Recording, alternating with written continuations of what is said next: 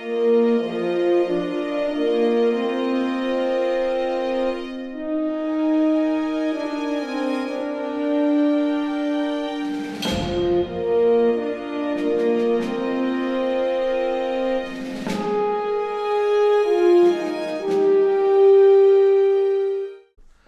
welcome back again to The Trek Way. I'm having to remember which podcast I'm on because I'm on a few and I almost got the title wrong there. So I was doing my soccer podcast earlier on, Grace. So I was getting a little bit confused in my head. Strange new football. I like it. You're onto something, mate. You're onto something. Hello, Greg Avers back with myself. We are back for the next review episode of Strange New Worlds, which is not as good as last week, but not as bad as it was a few weeks ago. Safe to say, Gray. Yeah. Yep. It was kind of okay, I guess. And this one today is we're ploughing on. We really are ploughing on. Streaming doesn't take much of a break unless you're Netflix. It tends to just play for 10 weeks and it's done. So we are more than halfway through. We've got 4 episodes left after this, which is a shame. It's too short, man. 10, it should always be like around 12, 13. Yeah, do it. Superman and Lois and stuff used to do it certainly anyway, like 13, 15 episodes. I get that 20 plus is too much now, but yeah. Mainly because of the expense. It's always down to the money. You know, that's why Superman and Lois went from 15 to 13 to 10. Of course, with the strike, it'll be about a year before we see season. So you 4. will watch Battlestar Galactica then, because you have nothing left to watch, mate. I probably, because there's a bunch of stuff I just have sitting on my list that I might as well get back to now, because pretty soon the trickle down's already happening, but it's going to get much worse real soon. The people that listen to this and watch this, comment below and say, demand that Gray has to watch the modern Battlestar Galactica and tell him how good it is. So it's not just me that's saying this. So other people got it, and he goes, okay. I'm sure it's good. I just got to get around to He's busy, really man. watching. A lot of stuff to watch. So today is season 2, episode 6 of Strange New Worlds, called Lost in Translation. Which, don't get me wrong, it was alright. I think we'll still get some of the best episodes ahead, which is good. I'm looking forward to the Gorn. But we'll kick off anyway. And as usual, Gray will jump in if he's got any comments and whatnot. I'm always a fan of Starship Eye Candy. And so is Gray, Sure. as I've said before. So I was really pleased when I saw a beautiful opening shot of the Enterprise in a stellar nursery. This is where a lot of their budget goes, Gray, I guess, in the special effects. And they're done well, unlike B-rated sci-fi shows. It's expensive business, isn't it? Oh, yeah. I mean, the thing that I think is kind of cool is just that, they, in the original series, back in the late 60s, so forth, they only had so much to do. I mean, they did a great job. Don't get me wrong. When I was a kid, it was like the latest and greatest, and it still holds up pretty well considering. But there's so many things you can do now that they couldn't do in the original series, and things that you wished you could see, and now we're actually seeing it.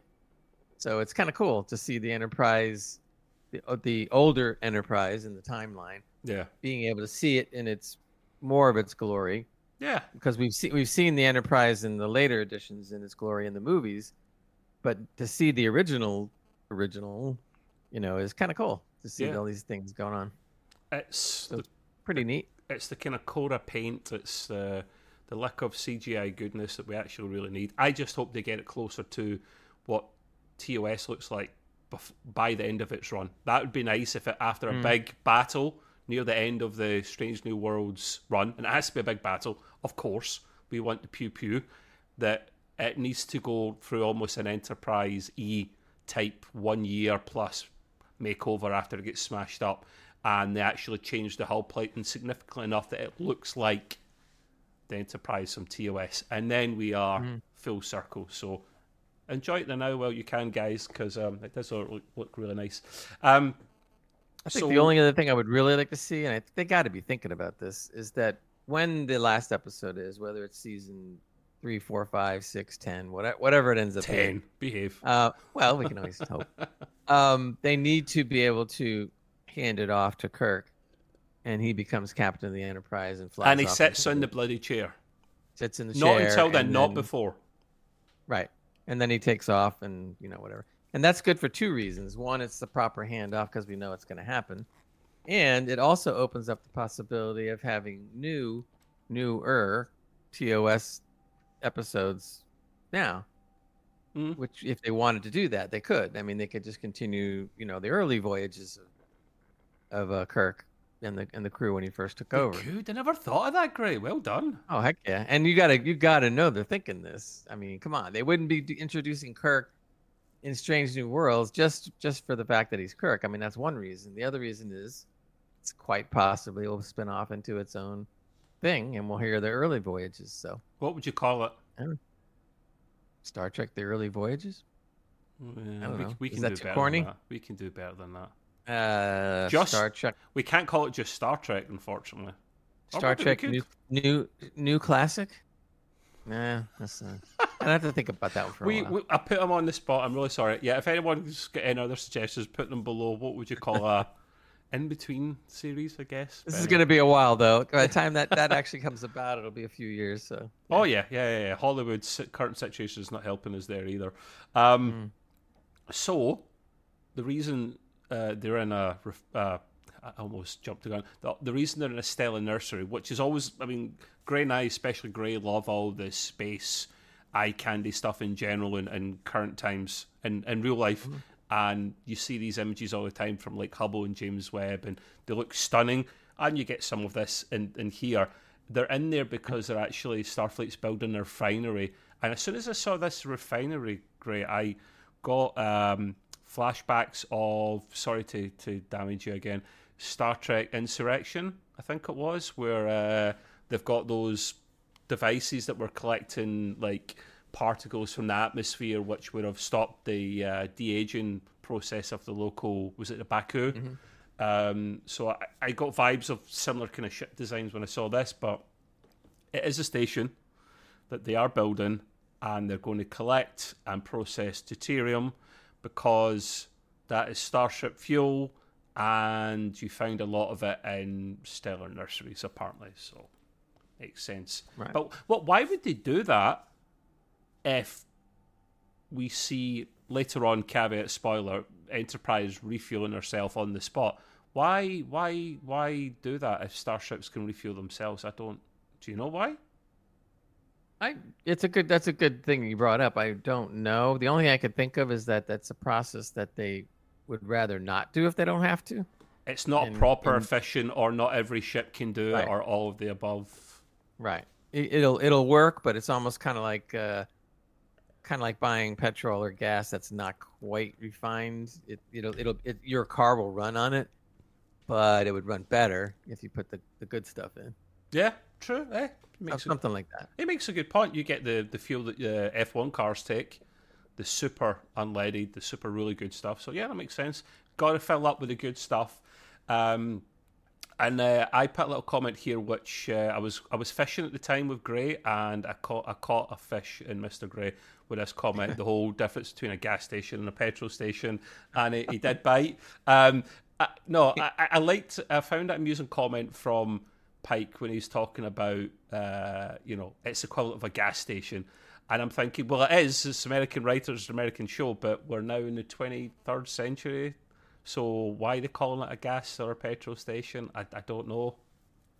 Well, first of all, technically, Pike calling it a gas station is more true than ever because no, he's caught a fish back. So it's right. It's catching gas in the truest sense. Yeah, right. True. Really, he's correct.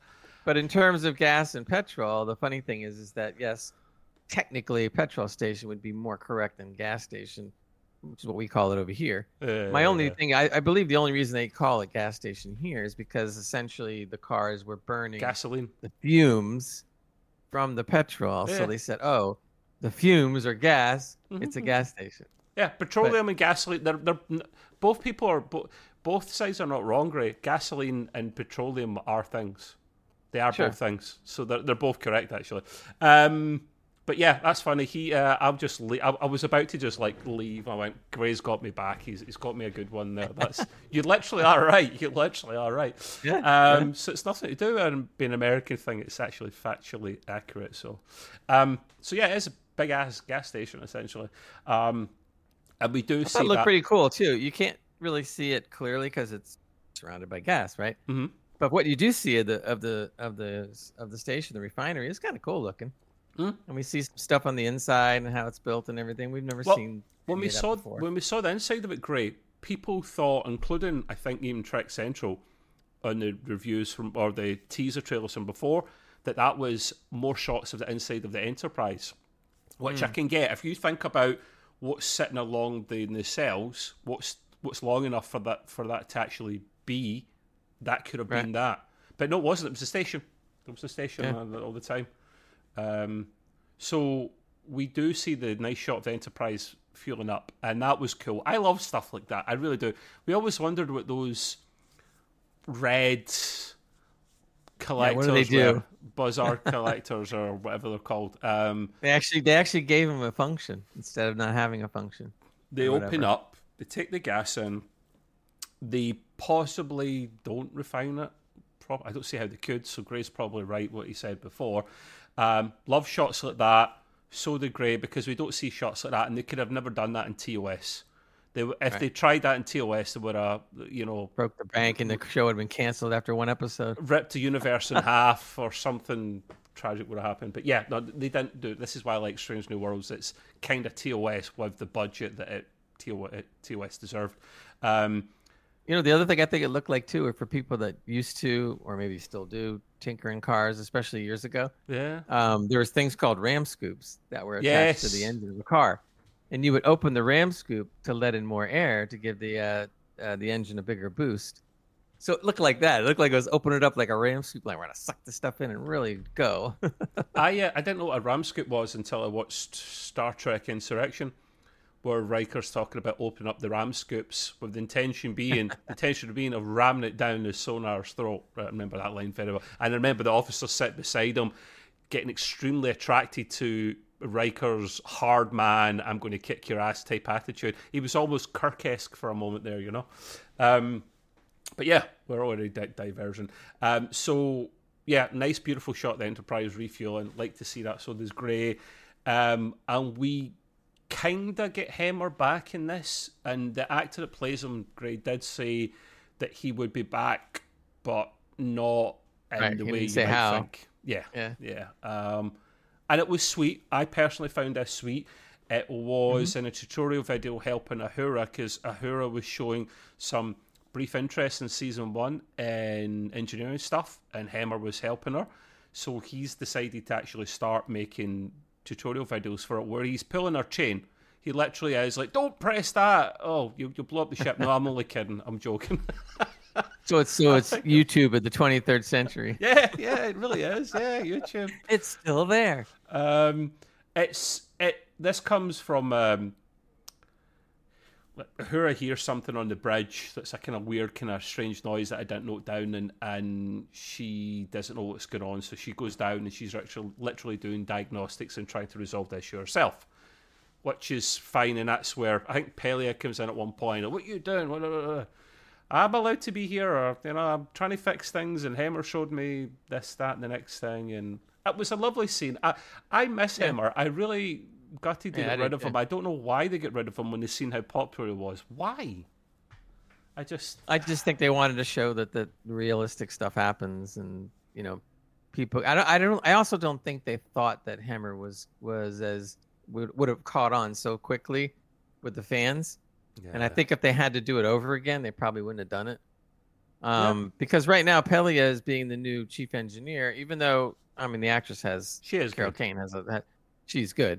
But I'm not saying anything bad yet, but she still hasn't quite grown on me yet. It's still too early. Yeah. But this is the weird thing though. But Hemmer, for some odd reason, really, really hooked up with me quickly. I got to like Hemmer very quickly. His attitude and his tone. Look what he said in the video. Yeah. He was playing a little practical joke there. He's funny. He's got a dry sense of humor and wit. Exactly. I think there's just a lot of things, kudos to the actor as well, but a lot of things about the character just clicked really quick. Not knocking Pelia, I get it, but she's not clicking as quickly as for me, at least not yet. That's not a bad thing. It's just that she's not clicking as quickly, that's all. You said the actress that plays her, she is American, yeah? Yeah. Yeah. Yeah. She has quite a resume of stuff she's done. What is it? What kind of? I mean, I know she puts on that accent for the role. Was she got a Midwestern accent, an Eastern accent?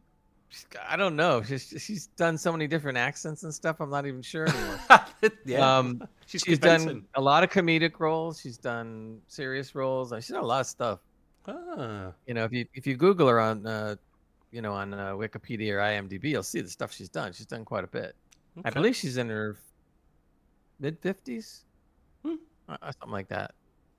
You can tell like she's done comedy before because she is ideal, perfect for that role. And she won't replace Emma, but she's good enough for me at the moment. Let's say she's slowly growing on me as well. So by then she won't replace Emma, but she'll be a suitable replacement, I guess. So I think part of the problem, maybe it's just me because other people don't have this issue, but I find her accent to be tough to get used to.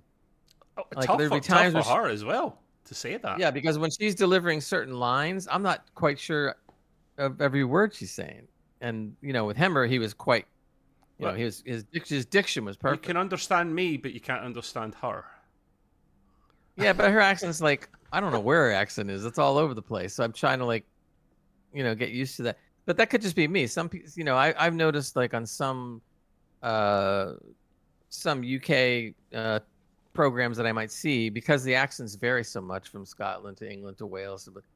The thicker the accent gets in whatever area they come from, the harder it is for me to figure out what the hell they're saying. And in some ones, when they really get into some of the thick Cockney stuff, I don't have a clue what they're saying. I actually have to put on the subtitles so that I can see what they said. I'm going like, because damn, I want to understand what's going on. I mean, I don't do it that often, but there are occasions where it just gets too much, and I just gotta go. Damn, I'm glad the subtitles are there. I don't know what Pele's accent is based on. I'd love to know if anyone knows. Please tell us what part of the world it's from. To me, it sounds more Austrian Hungarian kind of accent. Yeah, which makes it that much harder to understand. So she's basically the 23rd century of Arnold Schwarzenegger. Then is that what we're saying? Yeah, like, there you go. The chopper. She's just a lot smaller. Get to the starship. I could just see her doing it. Yeah, get to the transporters. I know we're diverging, but it was a smaller notes anyway, so I expected to fill it out a little bit. I hope diversion is our staple on the show. Yeah. I want your opinion, Gray. There's nothing to stop them if they kill off another engineer at the end of this season. To finally get it right and bring in Scotty early. There's nothing in canon to say that he can't come in at any time. Am I right? Well, yeah, and I think part of what I was saying about when the series ends, handing it off to Kirk, that's also around the same time that it should go right to Scotty too. So I'm kind of hoping why can't it be engineered soon, like season 3 or 4? I'm not saying that it won't happen. But chief engineer. Right, but I don't think they're going to do that. But because for continuity reasons, they've already killed one. They brought in another one. They're not going to get rid of her again. I mean, it's possible, but I kind of doubt it. But still, I would like to see Scotty come in somewhere in the final season of Strange New Worlds, so that it's kind of it passes along. And if I really want to get what I want, it would be kind of cool to see it pass along, and you see Sulu, and you see Scotty, and you finally see Kirk. Yeah. And then boom, off into the void. Don't bring them all in at once because you'll spoil it. Just bring them in slowly but surely, and then by the end, you've pretty much got everyone. Yeah, that would be good. I mean, heck, you could just have a shot of Kirk and his first command on the Enterprise, go for a wide shot, and you could see, let's say, an Oriental-looking guy steering the ship. You don't even have to say he's Sulu. You would just know. Just assume. Yeah. He wouldn't have to say a word. Yeah, true. So we'll see. These are things that we as Trek nuts would love to see, but whether it happens, we don't know. Yeah, this is true. Let's hope it goes on for a while longer anyway. So, so yeah, love to see him or back, but Pele is not quite the same replacement, but we are liking her so far with her sense of humour.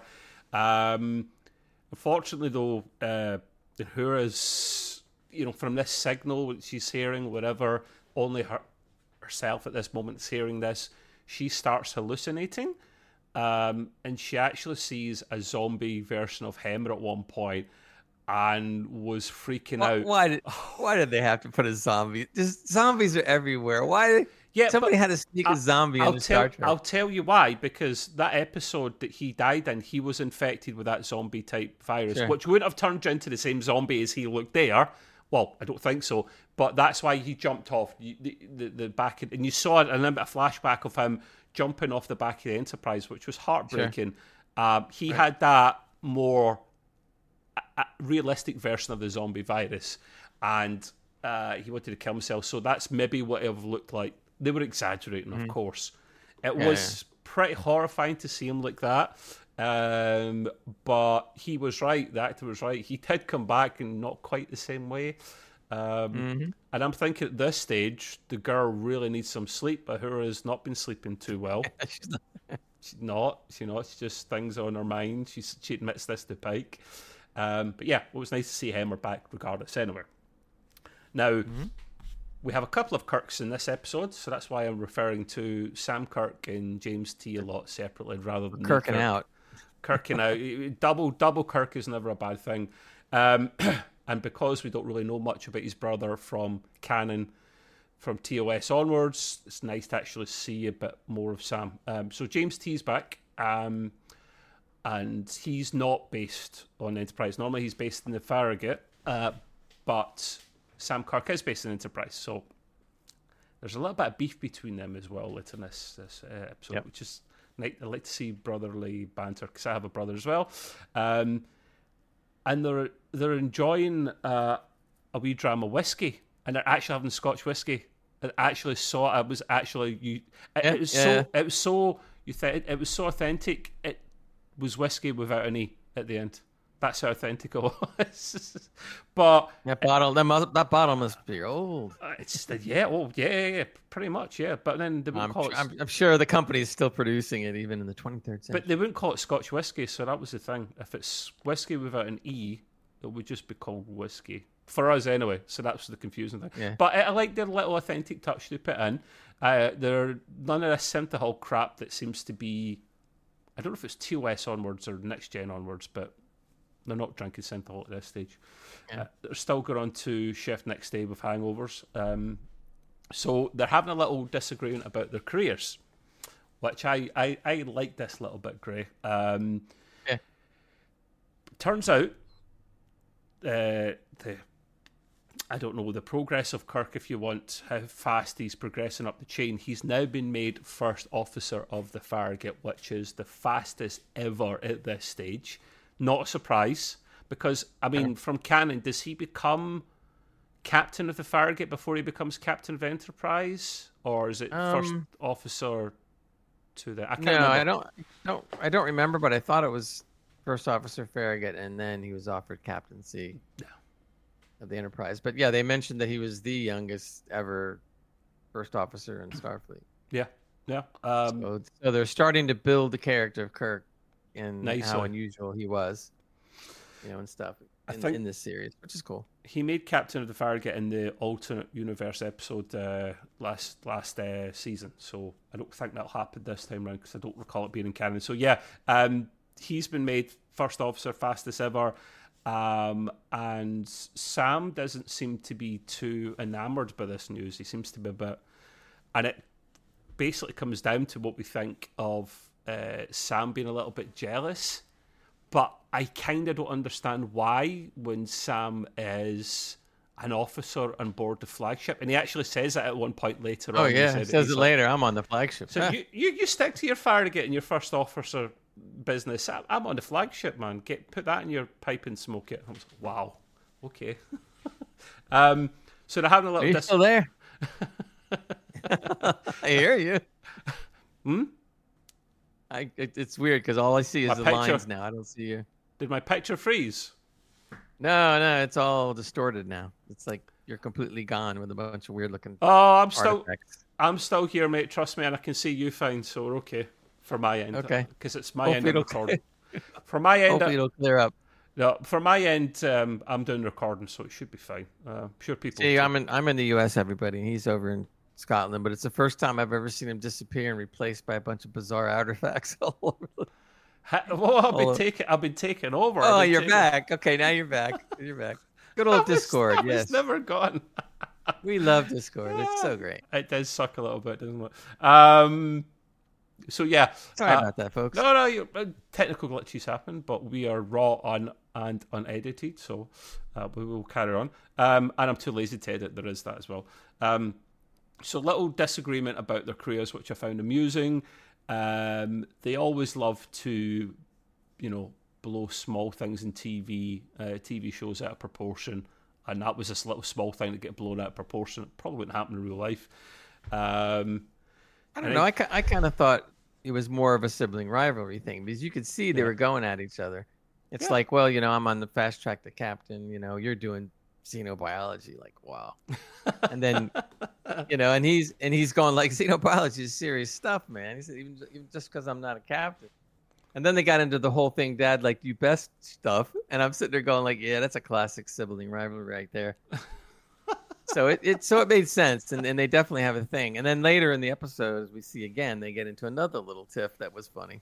Yeah. We'll get to that. But just some strong sibling rivalry, like going bananas. Nothing wrong with that. It's a little bit healthy. We also have another catch up this time between Spock and Chapel.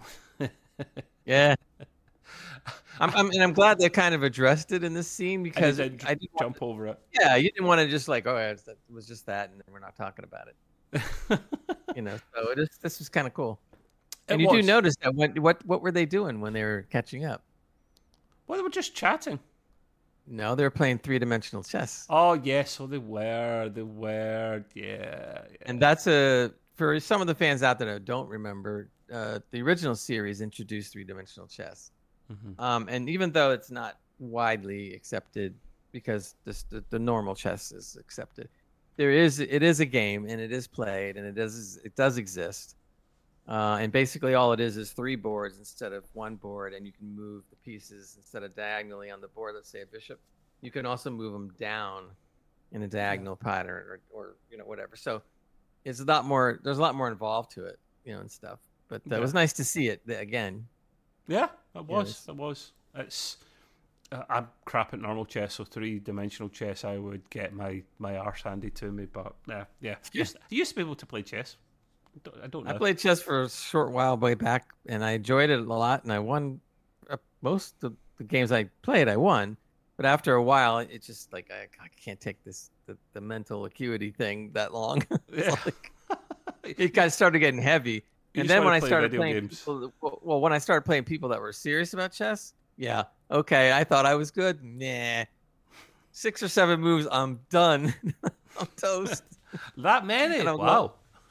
And I'm going like, oh man, how did that happen? And I'm looking at it and I can't figure out anything. So it's just like, okay, I'm good. I'm done for now. Yeah. Well, this is why we play video games now, Gray and I. Potential, but not that much. Overall, video games you could do easy, hard, nightmare. On chess you can't do that. It's just the game. This is why I don't like playing games with too many puzzles and tasks in them. When I was playing Zelda, when I get stuck after a little while, I would just check how to do the dungeon because I'm not doing this. Yeah. I use my brain for work. I want to relax now, so that's amazing. I do the same thing. I have a limit to how many times I will do something over and over again. So if I do it over and over again, like whatever, more than 6 or 7 times, and I still don't got it, I go, YouTube. Hey, nothing wrong with it. No.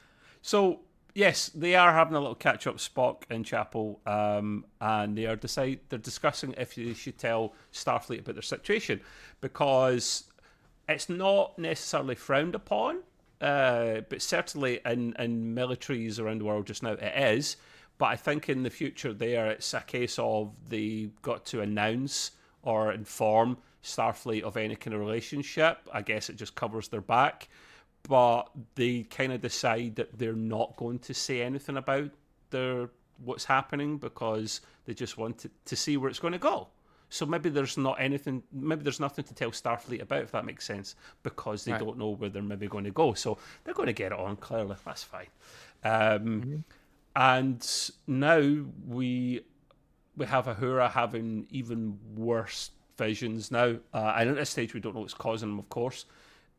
She's seen really horrific scenes. So much so that she actually turns around and lamps James T. Kirk in the face because he was just trying to help out while she's at the bar having a drink. And she does say the nice funny line of, I really don't want to be hit on right now. But it's James T. Kirk. It's kind of his shtick, his thing. I don't think he was hitting on her though. Or was he? I don't know. I think he was only doing it a little. Yeah. But she was in a state right now where I don't even want to talk to anybody, kind of thing.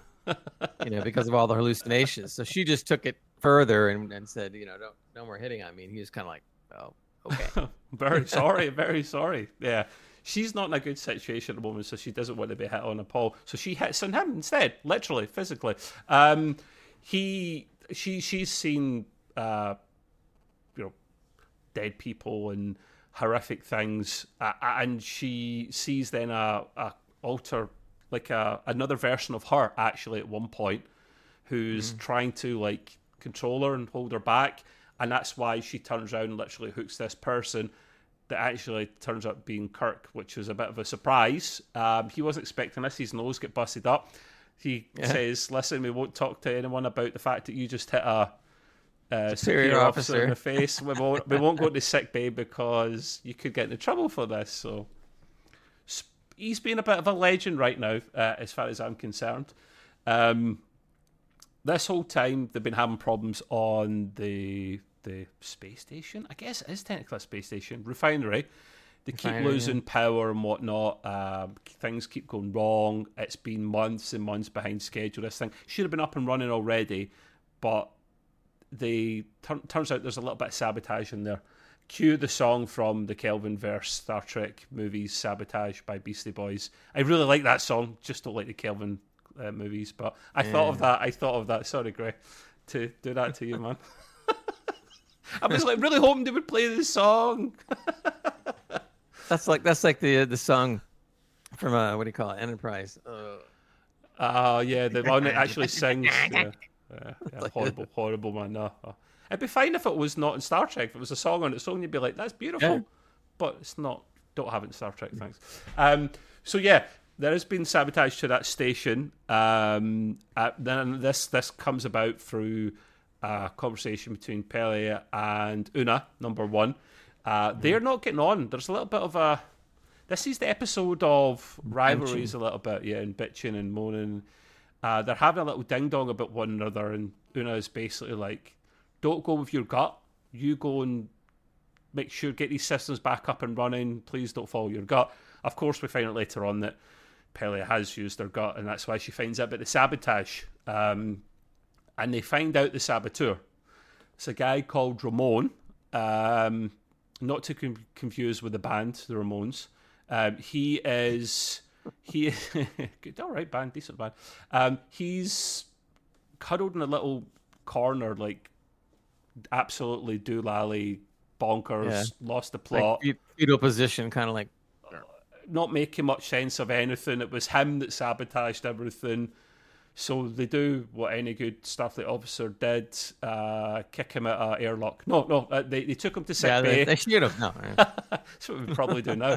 They took him to sick bay on board the Enterprise, and that's where Benga's actually doing some testing, saying that the lineage parts of his brain have been damaged, and we're starting to slowly get into what's going on with these audible signals that Uhura's hearing and this guy's hearing as well at one point.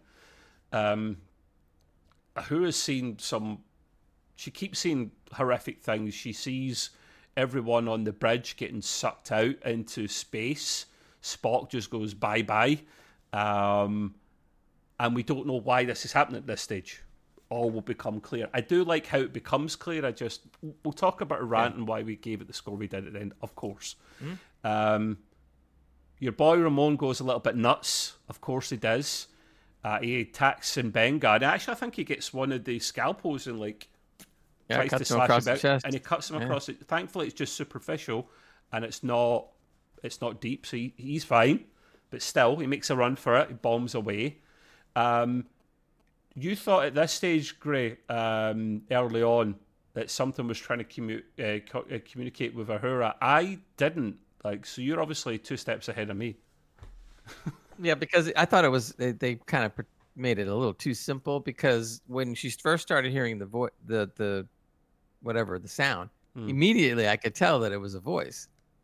It's just you couldn't understand what the voice was saying. It's like but robotic or something, or yeah, it had the same kind of timbre, whatever they call it, of a voice. And I'm going like, okay, so she's hearing a voice, and somehow she's gonna have to communicate it. So I kind of figured that one out real soon.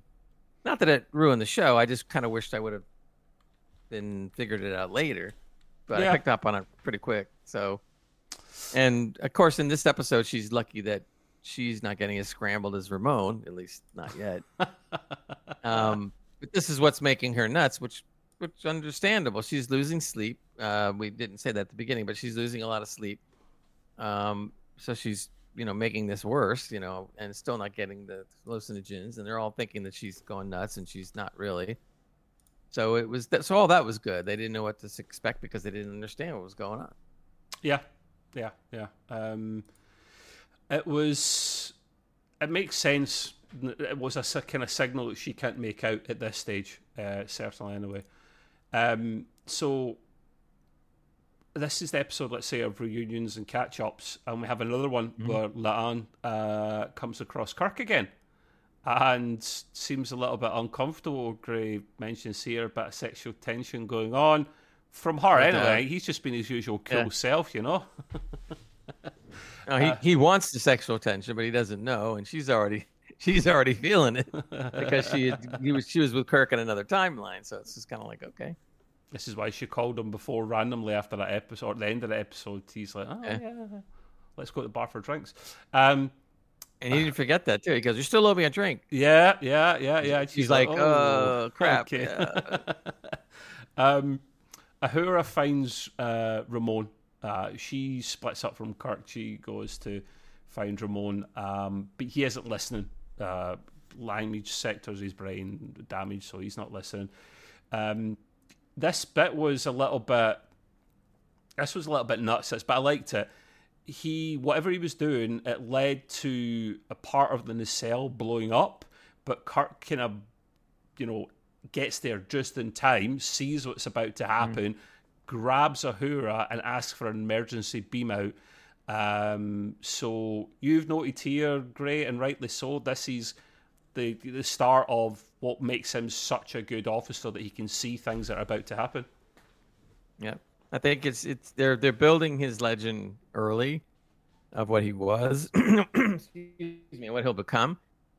But the whole scene to me is that as soon as he came into the room, he just assessed the situation within a second and knew what was going to happen, and just grabbed her and said, beam us out now. He didn't even waste time. He knew what was going to happen, and this is what Kirk's all about. He figures these things out faster than anyone else. And then, boom, they get out of there before it explodes. So, all good. He smells danger. Yep. So, no, it was pretty impressive there. Obviously, Ramon's went bye-bye. And you never see how bad the damage really was, but I'm not saying it wasn't the hole in the cell that blew up, but it's certainly a little chunk of it blew up. So they're not going to work anytime soon. It looked like a fair chunk of it blew up, like the side, like it was like the side blew out. Yeah, they're not going to work anytime soon, are they? No. Nah. It's... They don't even mention that either, so they just kind of, They don't, which was a little bit of I wouldn't say bad writing, it's just something you mentioned that's significant. You mentioned something about after. I would too, yeah. I would expect the engineer, Pelly, or some engineer, to come on and say, well, we're not going anywhere with that blown nacelle, whatever. But they just kind of gloss over that, and that's kind of, all right, whatever. Yes, they do. So, yeah, they get out just in time, thank God. Otherwise, the whole Star Trek would be ruined forever. Nice, awkward conversation between James Kirk and Laan. An even more awkward conversation between Pelia and Una, actually. That was because of their beef beforehand, they kind of tried to make up their difference. Basically, Una was calling Pelia kind of reckless, called her a space hippie, which I know I'm jumping the gun by saying that a little bit here, but I found that hilarious because, I mean, because she looks like what? Well, she does, but I know. I noted here, Gray, that while it's true, a first officer never ever speaks to their crewmen like that, ever. I mean, I know it's a TV show, but you mentioned here the military aspect is definitely a lot looser than it should be, and with Ortega, it most certainly is. I don't really like that part for me. No, I don't either. I think what should have happened is, and what typically happens when you do that is that one of the officers says, "If I may speak plainly." Yes. They always say that. Ask permission.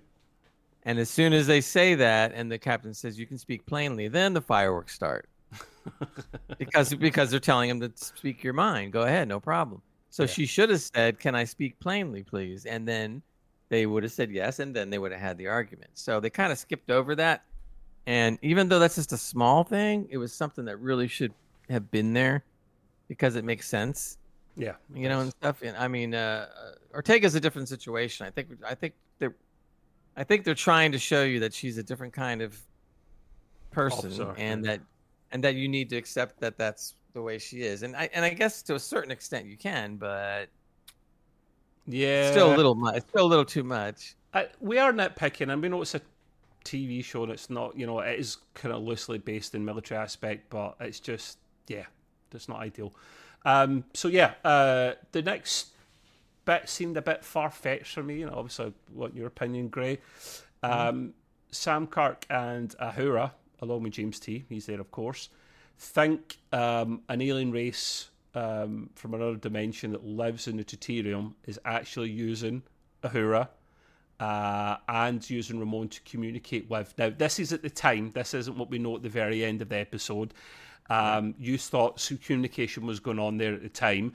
I just thought when you're hearing about life forms in Deuterium and they can't communicate, I got that bit. They find different ways to communicate. I just the way at this time, bear in mind not what we know at the very end. At this time, I thought it was a bit far fetched. I'm guessing you didn't think that because you thought there was communication going on pretty early on in the episode. I go. I go along with you on this one, except that it bothered you probably a little more than me. However, I thought that the basic concept of what they're talking about, or how the life forms communicated, etc., was actually really good. I liked it, but the way everything was resolved was, to me, way too easy and way too quick. Yeah. It was almost kind of like, well, okay, now they've just found out, that the aliens are trying to communicate. Okay, great. Proceeding the way it should, and then all of a sudden it's almost like, hey, we only have 15 minutes left of this episode, so let's speed it up. And all of a sudden it was just like everything starts getting resolved. It starts happening faster and quicker, and I'm like, wait a minute. Yes. So to me that's a little bit of sloppy writing. They should have gradually brought it in within the time of the episode, but everything was just going like, and I'm like, what? Yeah, I know that going back to the episodic form of Star Trek is a challenge because they've been so used to, for several seasons and years, doing the serial arcs that they've done in modern recent Trek. But bear in mind, they've done so many series and seasons of the episodic stuff that, it can be done. Like all of Star Trek. Yeah, so has been episodic with arcs, but mostly episodic. So watch the older stuff, guys. That's how you do it. Just it's a small nitpick. But then, obviously, what we find out after does make the whole alien race communication thing a bit more believable. The Universal Translator works on some common denominators in language to turn sounds and words and stuff into something that people can understand. But they couldn't do this with this alien life form. They can't communicate in the normal way. And you get examples of this in Star Trek. Not often, but you do get examples of it. Think of Discovery, the last season, where you got those life forms that were not anything like we ever seen in Star Trek before, that lived outside the galaxy. That's how advanced they were. And they used kind of light patterns and stuff to communicate. I found that aspect fascinating.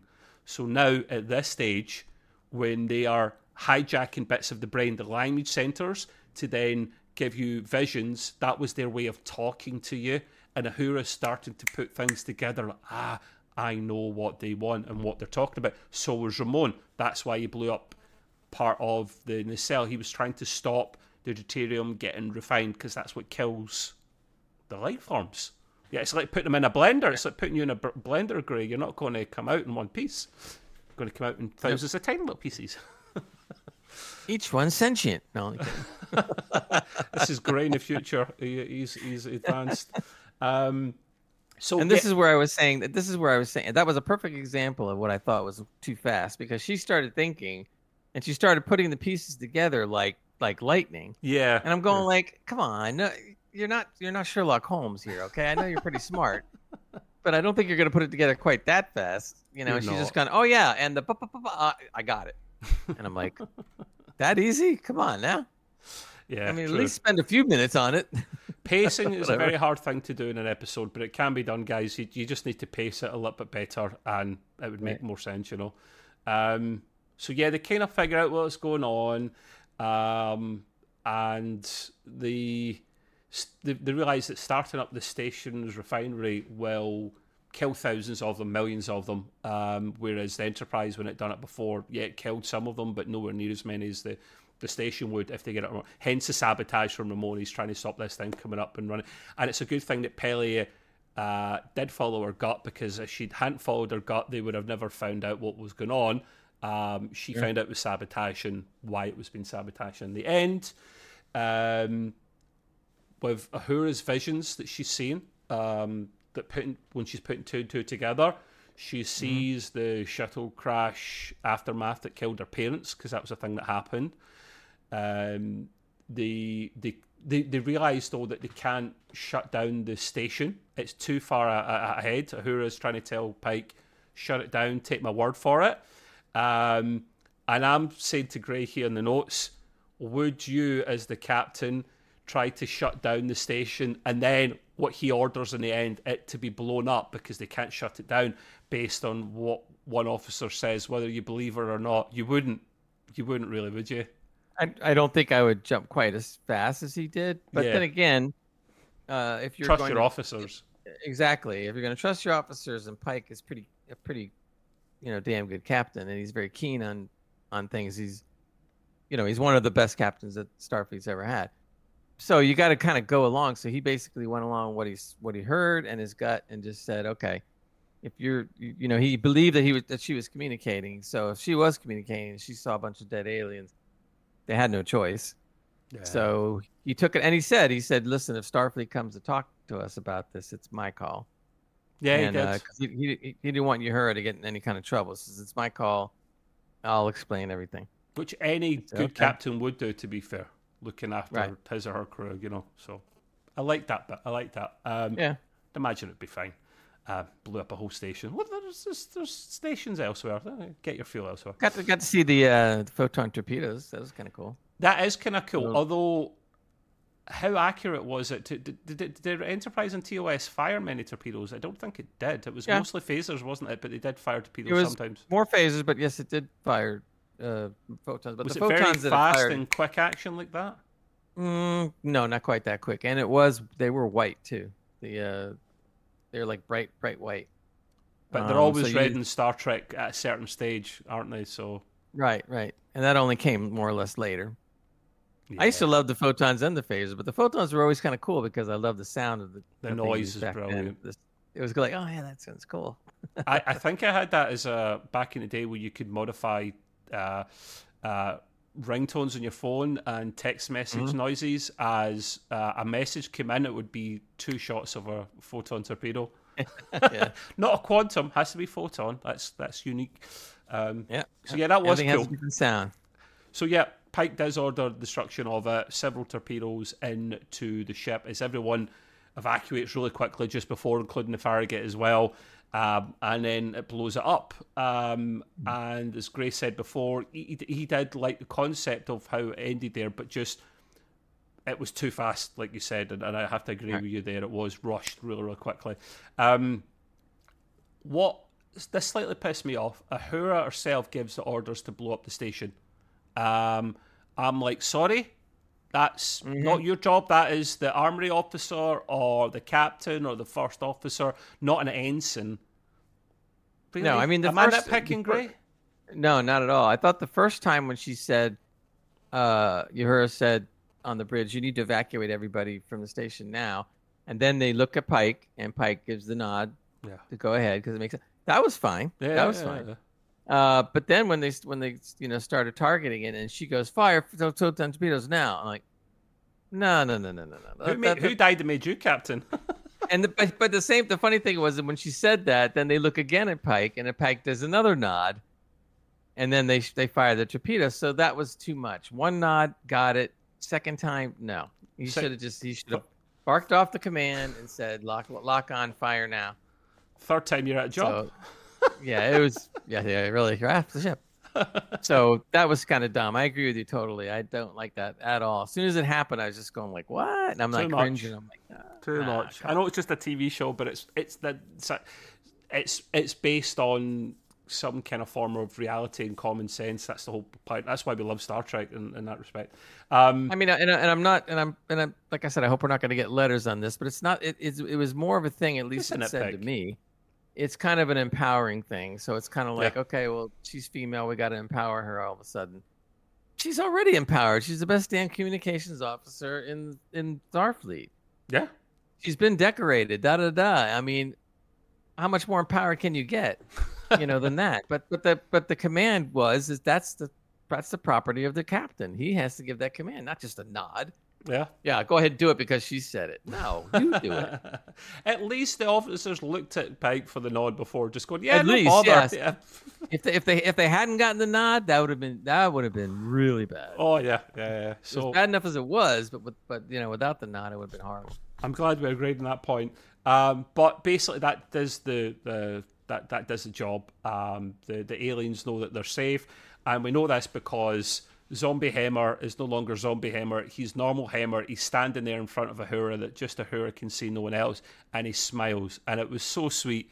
It was really lovely, that scene, to see, wasn't it great? To see a nice Hammer, not Zombie Hammer, before he leaves us for good. Yeah, exactly. And then he just kind of fades away, and all the aliens are all happy. He does. The weird aliens are happy that we never actually bloody see. So, as I said, touched on before, it turned out that Una was really annoyed at Pelia, which is kind of obvious. But the real reason is because she kind of reminds her of Hemmer all the time. So there you go. Everyone loved Hemmer. Uhura loved Hemmer. Una loved Hemmer. They considered Hemmer a friend as well as a colleague. But also, we find out that Una's professor back at the academy, because bear in mind how old Pelia is, was Pelia herself. And she gave her a grade C. So this is maybe another reason why she's pissed off. She's like... It was kind of funny. He says, I researched that meticulously. That was sloppy. It should have been an A. And she's going, I was sloppy. I was like... All right. And that's what Una called her before. Your work is sloppy. There's a middle ground. Sometimes you're official. Sometimes you're using your gut. Why don't you meet in the middle? I thought what was nice and was still kind of sweet for Hemmer is that once Pelia figured it out, you're looking at me because I'm not Hemmer, and so you're a little upset. And then she basically said, I've been through this many, many times, because her race lives to be hundreds of years old. Thousands. So she said, you think you have it bad. I've gone through this with plenty of people. Yeah, exactly. That's a good point. She needs to remember or they both need to remember their place, I think. So yeah, I found that amusing. We get a nice little drink between Uhura and James Kirk at the end, and I note here a little precursor to that kiss that comes eventually, although that's a long way off. A long way. So that's how you got to start hitting somehow. So that was amusing. And then the best way to end the episode, I thought, was the most important meeting that we've had of Strange New Worlds. And I can't believe this hadn't happened already, but it hadn't. James Kirk is introduced to Spock, and the camera kind of zooms in and focuses on their handshake. Hello, well, nice to meet you, Mr. Spock. I love that scene, and so did you, I think, Gray. Yeah. I thought it was going to end at the handshake, but then they said, you can have a seat. So he walks down. Yeah, and then they all start talking and stuff, so I was going like, okay, that was pretty cool. Yeah, future best friends there, people. Future best friends. Yep. So yeah, that was the episode there. It was it was okay, like I say. Gray, what score did you give it, and why did you give it that score? I kind of agreed with you. I went 6.5 out of 10. I felt it was I know, but I felt it was very worth watching. It's not that I wouldn't watch it if it was really terrible, like we did a couple of weeks ago. But it was very worth watching. It just could have been better if they'd taken a little extra care in the writing and so forth here and there. It could have brought it up another full notch. Agreed. And I thought that was a little bit sloppy, and they could have done a little bit better on certain scenes as we described. But otherwise, it wasn't terrible, and it's definitely worth watching. Yeah. I say just I consider it okay episode. I, like Gray said, I gave it a 6 out of 10 as well. I was going to go 7, but I thought it was a little bit too high. When you're starting to get to 6 and below, it's not great. I just put here decent without being great, which is the definition of meh, okay, I guess. Or maybe meh plus. I didn't put it down meh plus. I did put it down. It wasn't for the exact same reason as Gray mentioned, but I do have to agree with that as well. The pacing wasn't great. It wasn't an amazing story. I think that's where I came from, Gray. It wasn't a bad story. It just wasn't amazing. And I know this is harder to do episodic TV, coming up with ideas all the time, but that's why you paid the pennies you paid, or not. As well, we'll get strikes, but that's another rant. So yeah, that was pre-strike, so. Exactly, mate. Of course, but it was a precursor. So we will wrap up there. Thank you very much, everyone. Of course, as always, don't forget that we are on the podcast at the same name, The Trek Way. And my man here, Gray, does have an entertainment podcast called Gray's Green Room, again on the YouTubes and the Twitters and wherever you listen to your podcasts. And don't forget, if you like gaming as well, and I'm sure some Trekkies out there will, including I've covered a Star Trek review on this platform. Our friend Nick does Extreme PC UK on all the usual platforms as well. So if you like gaming, you could tune into that side of things. But that'll probably be us, I think, Mr. Gray, until next week, where we come back for those old scientists, which is a brilliant title. So I can't wait to see what that's all about. But yeah, we will wrap up there. Until next week, thanks for tuning in, people. And Gray, do your thing, my man. Live long and prosper, everybody. Bye-bye. Bye.